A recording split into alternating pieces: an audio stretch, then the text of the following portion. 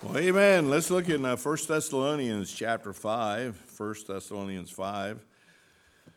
We're going to begin reading verse 23. I want to share a message entitled Faithful Sayings. Now, for starting off with 1 Thessalonians chapter 5. Well, if you're in your Bibles there, in the foyer is a flyer about our upcoming couples retreat. Theme is abiding love, and so we're doing everything here at the church rather than going out to Lancaster and that area this year. This is the 40th anniversary of our church coming up in November, so we're kind of focusing everything on that we're going to do right here in Toms River, right here at our church. And so make sure you get signed up. It's October 15th through the 17th. We have Pastor and Mrs. Settles coming to preach and teach to us. Brother Derek is going to be doing 6 sessions, and his wife Katie is going to be doing 1 session. So we'll have 1 session breakout for the guys and the girls. And then we want to also on Friday night, we're having a catered dinner here at the church, and the cost is $100 per couple. So make sure you get signed up.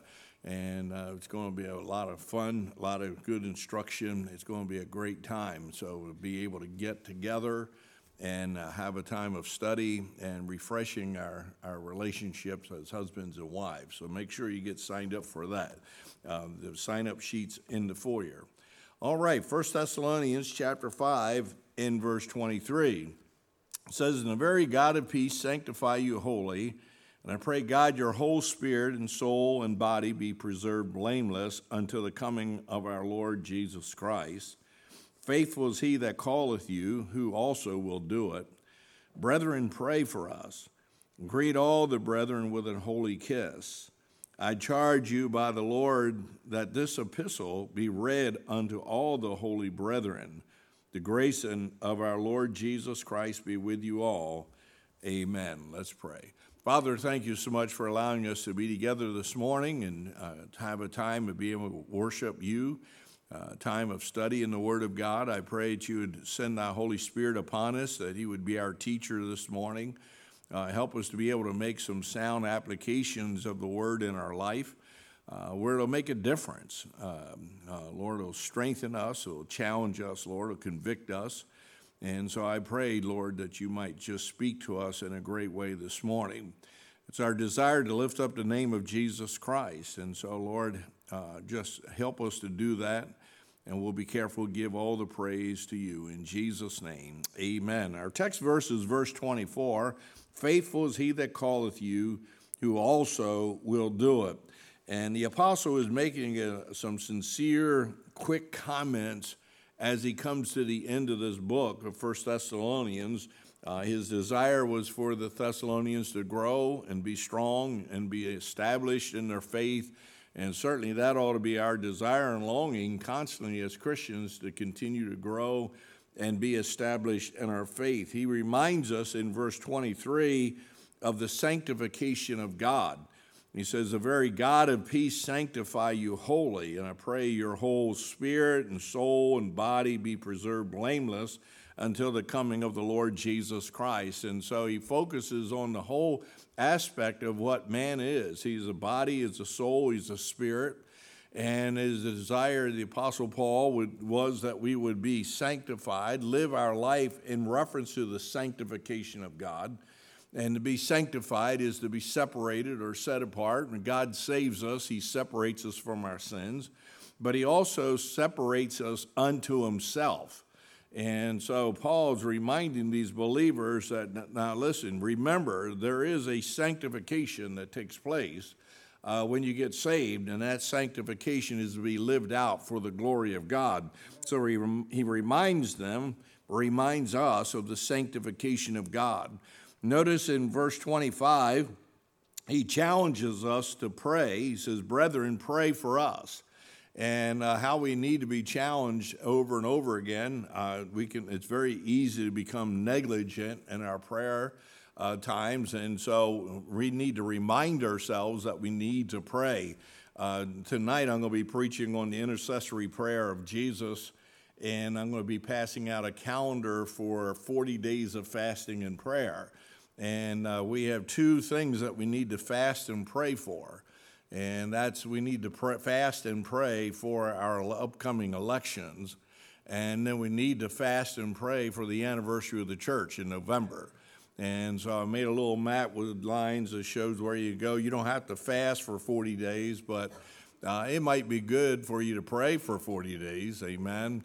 And there's 40 days going up to the election. It starts on September 25th to the election day is 40 days.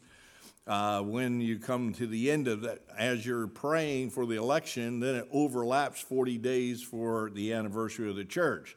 So we start praying for the election, and we start praying for the election and the anniversary, because the fact is the church is the answer to the problems in America. And even though we have people in power and authority that think the church is not essential, the church is essential, and that's why we're having the problems that we're having in our country. So it is desperately needed that Christians have systematic, committed prayer. And I really believe coming up this election and up to the anniversary. And so Paul reminds us, pray for us. And we need to be faithful to pray for one another. Not only does he challenge us to pray, but in verse 26, he motivates us to be sociable. And verse 26 says, greet all the brethren with a holy kiss. And I understand in the days of 2020, of COVID-19, we have become non-sociable. Nobody wants to be around anybody. You walk in the store, people look at you and they're scared to death that you're going to get close to them. I made the mistake of trying to say good morning to somebody in the store. I thought they were going to kill me. But anyway, in church, we come in, we're scared to death to shake hands. We shake hands and we bump fists and we do elbows. What do? I don't know what to do. I'll throw you, blow you a kiss, We're scared to death to socialize. But God created man as a social being. And I'll tell you, there's many, many people struggling in the days we live in because we have lost that ability to socialize. And so Paul says, remember, you need to greet one another with a holy kiss. In other words, you need to at least acknowledge each other's existence, amen, and be friendly one towards another. I preached on chapel this past week on sincere friendships. If a man's going to have friends, he must show himself friendly. So if we're going to have a friendly church, you got to be friendly yourself, amen. If we're going to have a sociable, friendly society, then people in society have to show themselves sociably acceptable and friendly one with another. So he reminds us of that. He motivates us to be sociable. And then he strengthens us with grace. Notice in verse 27, I charge you by the Lord that this epistle be read unto all the holy brethren. The grace of our Lord Jesus Christ be with you. Amen. And so how desperately we need the grace of God to be with us. But right in the middle of all these challenges that he gives, he makes this statement, faithful is he that calleth you, who will also do it. I remember years ago, I preached a message on faithful is he that calleth. This is not the same sermon. This is a different sermon. Faithful is he that calleth you, who also will do it. Faithful sayings. God has called us to salvation. God has called us to be delivered. But God has made some faithful statements to us to remind us of his grace and his working in our life. We often approach the challenges in life as if God is not able to accomplish what he said he would do. If God has called us, then he can do it. If God has directed us, then God can fulfill it. And so God is faithful, and it requires of us to be faithful to his calling in our life. So faithful sayings. Look over in 1 Timothy. We're going to kind of be right there in 1st, 2nd Timothy, and Titus. But in 1 Timothy chapter 1 and verse 15, notice it says, this is a faithful saying. Paul's acknowledged to the Thessalonians that God that calls us, he is faithful to us. He's faithful who calleth us. And so in Timothy, he writes to him and said, this is a faithful saying, and worthy of all acceptation, that Christ Jesus came into the world to save sinners, of whom I am chief. And so realize this, a faithful saying that God has to us is a sure salvation. We can be assured of the fact that salvation is real because Jesus Christ, the Son of Man, came into this world to seek and to save that which was lost. And so a sure salvation. Notice there's a clear acknowledgement of this sure salvation. This is a faithful saying and worthy of all acceptation. That phrase literally means you can acknowledge, you can be assured of what God has so stated in reference to salvation will take place the way God has declared it to be so. And so that friend of yours, that family member of yours that you just think is a hard case, you'll never get saved, this is a faithful saying. Amen. And it's worthy of all acceptation that Jesus Christ did come into this world to save sinners.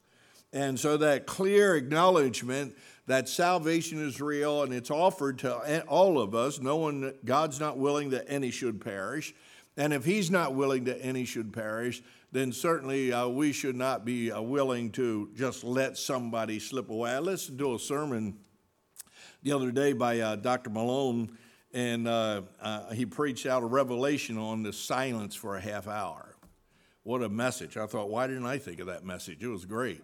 About his silence for a half hour, and he was dealing with all the different things that can be done in a half hour.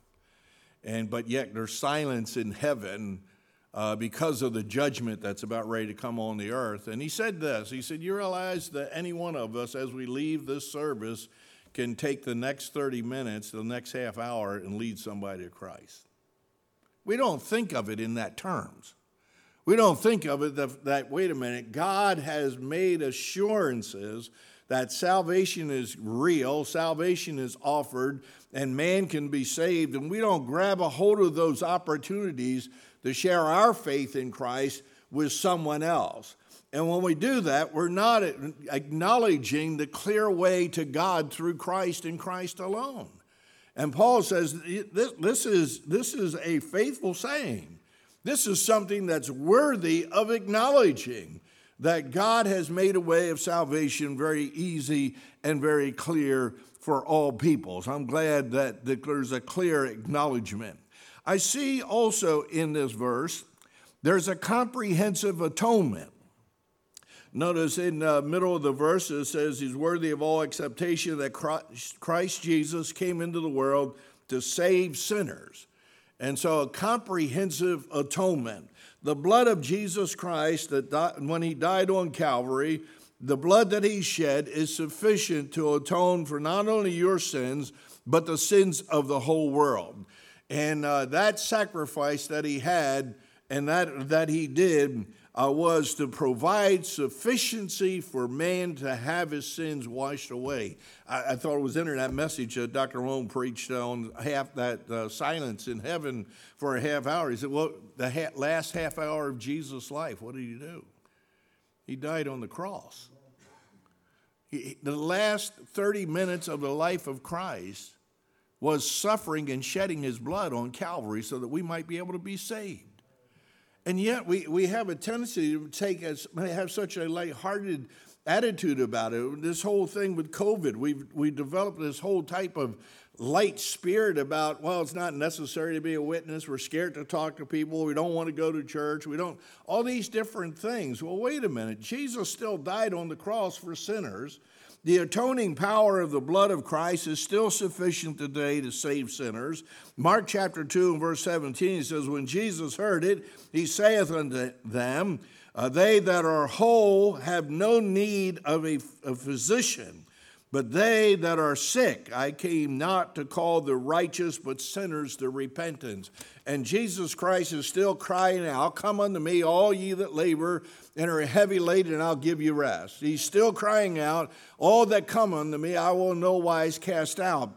Why? Because there is a comprehensive atonement that is necessary. Yes, in 2020, right now, it's necessary for people to be saved. And people are dying. They posted numbers of people dying. And I often wonder, when I hear the numbers of people dying, I wonder if that person was saved or not. I wonder if someone got the chance to talk to that person about Christ. And so a comprehensive atonement. These are faithful sayings that we have a sure salvation. So there's a clear acknowledgement. There's a comprehensive atonement. And then I see there's a conscious commitment. In chapter 1 of 1 Timothy, verse 15, says, this is a faithful saying and worthy of all acceptation that Christ Jesus came into the world to save sinners, of whom I am chief. And so Paul is acknowledging, he's consciously aware of the fact of his condition without Christ, that he was the chiefest of sinners. And listen, we cannot allow sin to be commonplace in our life. Sin has become acceptable in Christianity. And wait a minute, we are the chiefest of sinners. We need the grace of God to deliver us, and we need to be living our lives committed to the fact that God's grace is what did deliver us, but God commendeth his love towards us in that while we were yet sinners, Christ died for us. And so he came into this world to deliver us and to set us free. And so faithful is he that calleth, who will also do it. Why? Because these are faithful sayings he has committed to us to assure us of our way of salvation. We should never get over that. So there's a sure salvation. 1 Timothy chapter 4 in verse 7, there's a solid instruction. Solid instruction. 1 Timothy chapter 4 in verse 7 says, but refuse profane and old wise fables, and exercise thyself rather unto godliness. For bodily exercise profiteth little, but godliness is profitable unto all things, having promise of the life that now is, and of that which is to come. This is a faithful saying and worthy of all acceptation.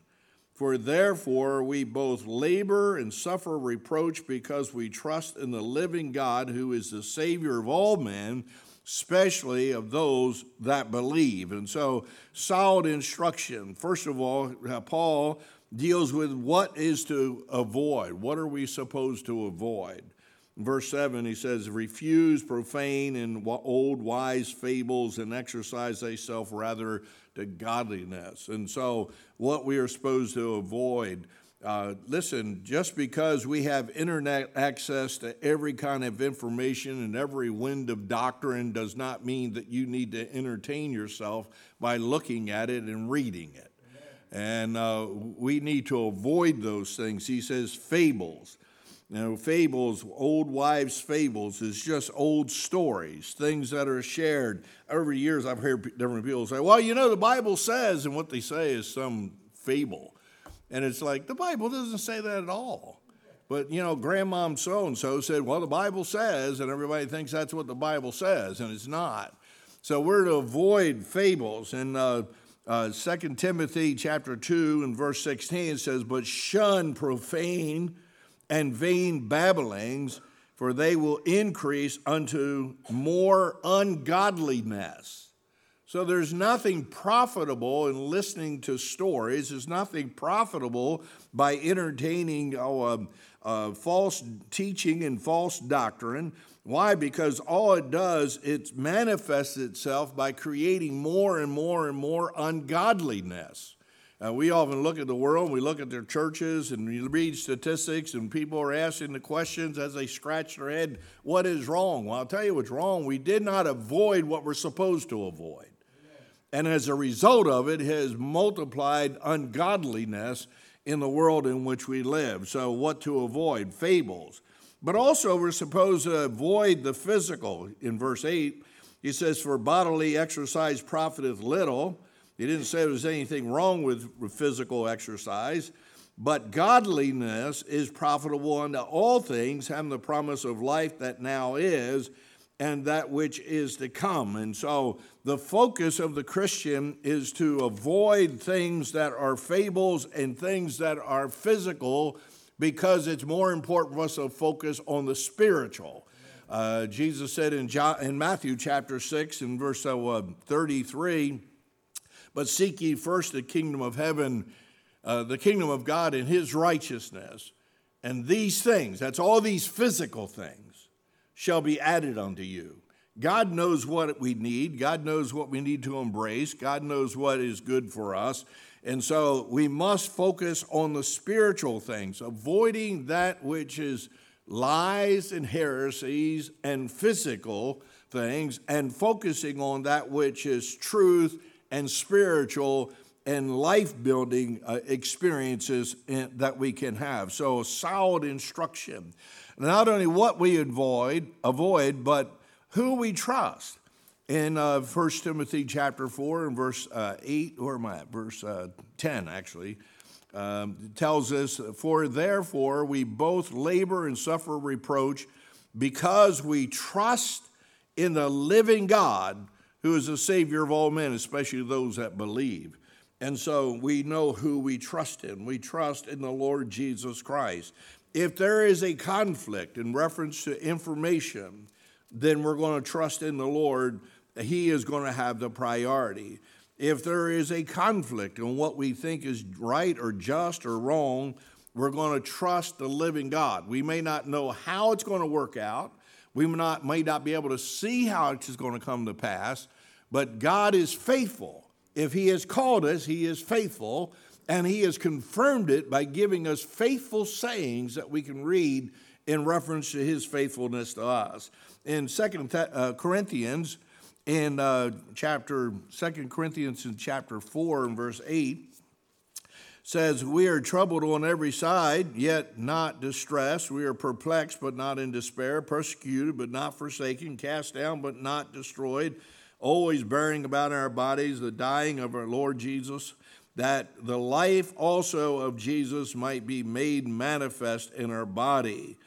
For we which live are always delivered unto death for Jesus' sake, and that the life also of Jesus might be manifest in our mortal flesh. And so we trust in the living God, irregardless of what's going on in the world.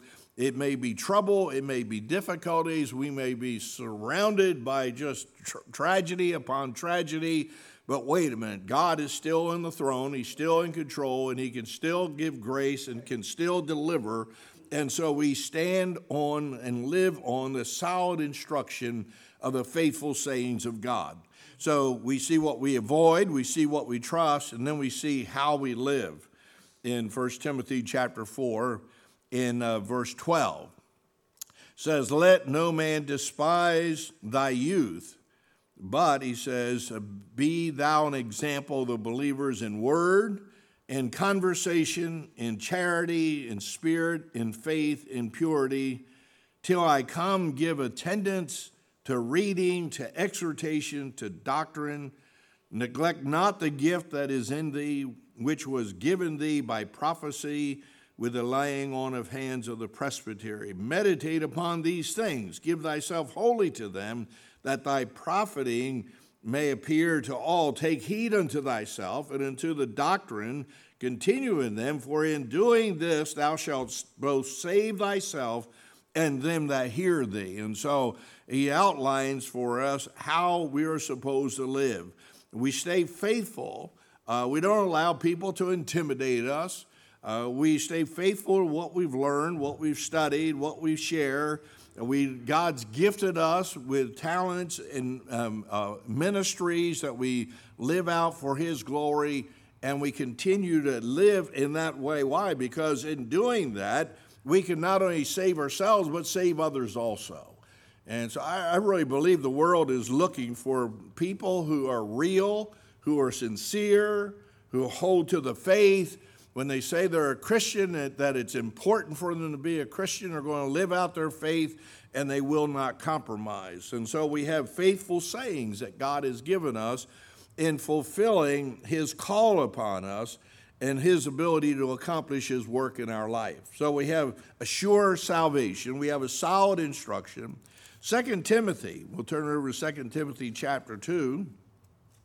Continuing with this thought, 2 Timothy chapter 2 and verse 11, We have sincere identification. 2 Timothy chapter 2 and verse 11. It is a faithful saying, for if we be dead with him, we shall also live with him. If we suffer, we shall also reign with him. If we deny him, he also will deny us. If we believe not, yet he abideth faithful, he cannot deny himself. And so we have the sincere identification that we live in Christ. That's why Paul would say in Galatians 2:20, I'm crucified with Christ. Nevertheless I live, not I, but Christ liveth in me. And knowing that, wait a minute, our life is hid in Christ, and so we live our life completely based on who Jesus is. We don't live based on our old lifestyles, our old past, or trends in the world. We live based on who Christ is. In Romans chapter 6, in verse 8, chapter 6 and verse 8, Paul helps us understand what does that mean, living out in our life in Christ. Romans 6 and 8 says, no, if we be dead with Christ, we believe that we shall also live with him. So that's why Jesus says, take up your cross and follow me. We're to die to ourselves daily because we live in Christ. Verse 9 of Romans 6, it says, knowing that Christ being raised from the dead dieth no more, death hath no more dominion over him. For in that he died unto sin once, but in that he liveth unto God. And so Paul reminds us very clearly and vividly that we are to live in Christ Jesus, and we're not to live in this world. We're to reign with Christ. We will reign with Christ, because he tells us here, it is a faithful saying, for if we be dead with him, we shall also live with him. If we suffer, we shall also reign with him. When you think of Bible prophecy, you think of Jesus Christ coming again. You think about the millennial kingdom of Christ. We're reigning with Christ during that time. And so we need to live our life under the authority of Christ, and knowing that, wait a minute, we are above the world and the society that we live in. And so they cannot dictate to us who we are or how we live or how we worship. We reign with Jesus Christ. And then we're one in Christ. Paul is dealing with here the fact that we are in Christ, that we are all one in Christ. In Titus chapter 1 and verse 2 it says, in hope of eternal life, which God that cannot lie promised before the world began. And so we are in Christ. We are a part of the body of Christ. We are joint heirs with Christ. And so this is a faithful saying. Christians, no matter what goes on, we live our life in the realm of the faithful sayings of God. We're saved. We're assured of the fact that we're saved. We know what we believe, and we hold to what we believe. And then we're identified with Christ and Christ alone. They were called Christians first in Antioch. And the reason why they were called Christians was because they lived out their life like Christ. And so we need to live out our life. Being a Christian is more than just being a name tagged to you. You're a Christian. It's living a life out that depicts and shows forth the character traits of Jesus Christ. And then in Titus chapter 3 in verse 8, we see the servant in action. And Titus chapter 3 and verse 8 is another faithful saying. Titus 3:8 says, this is a faithful saying. And these things I will that thou affirm constantly, that they which have believed in God might be careful to maintain good works. These things are good and profitable unto men. But avoid foolish questions and genealogies and contentions and strivings about the law, for they are unprofitable and vain. And man that is a heretic after the first and second admonish, reject, knowing that he that is such is a subverter and sinneth, being condemned of himself. And so the action of the servant. First of all, notice the faithful confirmation. In verse 8, where we read in Titus 3, I will that thou affirm constantly, faithful confirmation of who we are and how we live our life for Christ. Faithful confirmation deals with reviewing what we believe, and we need to review what we believe. And it's because of the fact we're constantly being bombarded with false teaching and false doctrine. It is out of control, I tell you. It really is out of control. And everything that comes across my desk, I have to read it with a fine print, so to speak, to see what's going on there. I need magnifying glass to read fine print, but anyway. But I need to examine it and make sure it's right and it's on target. And so we need to review what we believe. And this is why I've seen so many people who are saved, born again, secure in Christ, growing, serving the Lord, and then all of a sudden they get all involved with a church that is doctrinally unsound. My question is just simply, what happened? As Paul asked the Galatians, who bewitched you? Who drew you away? And I think it's because we're not reviewing what we believe. We need to constantly reaffirm who we are, how we got saved, how we're supposed to live, because of the fact that the world is rapidly changing, and because it's rapidly changing, it's drawing people that are Christians right into it. And so, faithful confirmation, the things that thou affirm constantly, that they which believe in God might be careful to maintain good works. So not only faithful confirmation, but a faithful obligation. We're aware of the fact that we are obligated to live for the Lord. It says maintaining good works. And so the Christian is supposed to have life and a ministry that is based on the good works that we receive from Christ. And that means to rehearse what you are to do. So not only are we to review what we believe, but it's a faithful saying that we're to rehearse what we're supposed to do. This whole thing with COVID-19, people have gotten comfortable with being home. And I mean pastors, churches all across America saying the same thing. And people have become too comfortable with being at home, and they have forgotten what they're supposed to do as a Christian. It doesn't matter if there's a virus in the land. It doesn't matter whether there's a revolution in the land. It doesn't matter whether there's persecution in the land. The Christian still has an obligation to maintain good works. We still have an obligation to live out our Christian life. We still have an obligation to minister the Word of God to others. That doesn't change because the world changes. And so I believe we need to follow the faithful saying of Paul to Titus. Hey, we not only need to constantly affirm who we are and what we believe, but we need to remind ourselves and rehearse, what is my Christian life? What does it mean to live that Christian life? And then live it out for the glory of God. In Ephesians chapter 2 and verse 10, we know that it says, Paul says very clearly there, that God had created us for good works.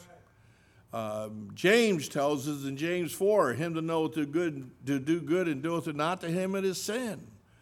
And this whole situation with dealing with out in California with John MacArthur and the rulings against them and saying they can't gather as a church and worship and all this, that is a lie out of the pits of hell. And man does not control and manipulate the church. And I think we as Christians have forgotten what we're supposed to do. We're supposed to be in church. We're supposed to be witnessing. We're supposed to be praying. We're supposed to be discipling. We're supposed to be doing all those things.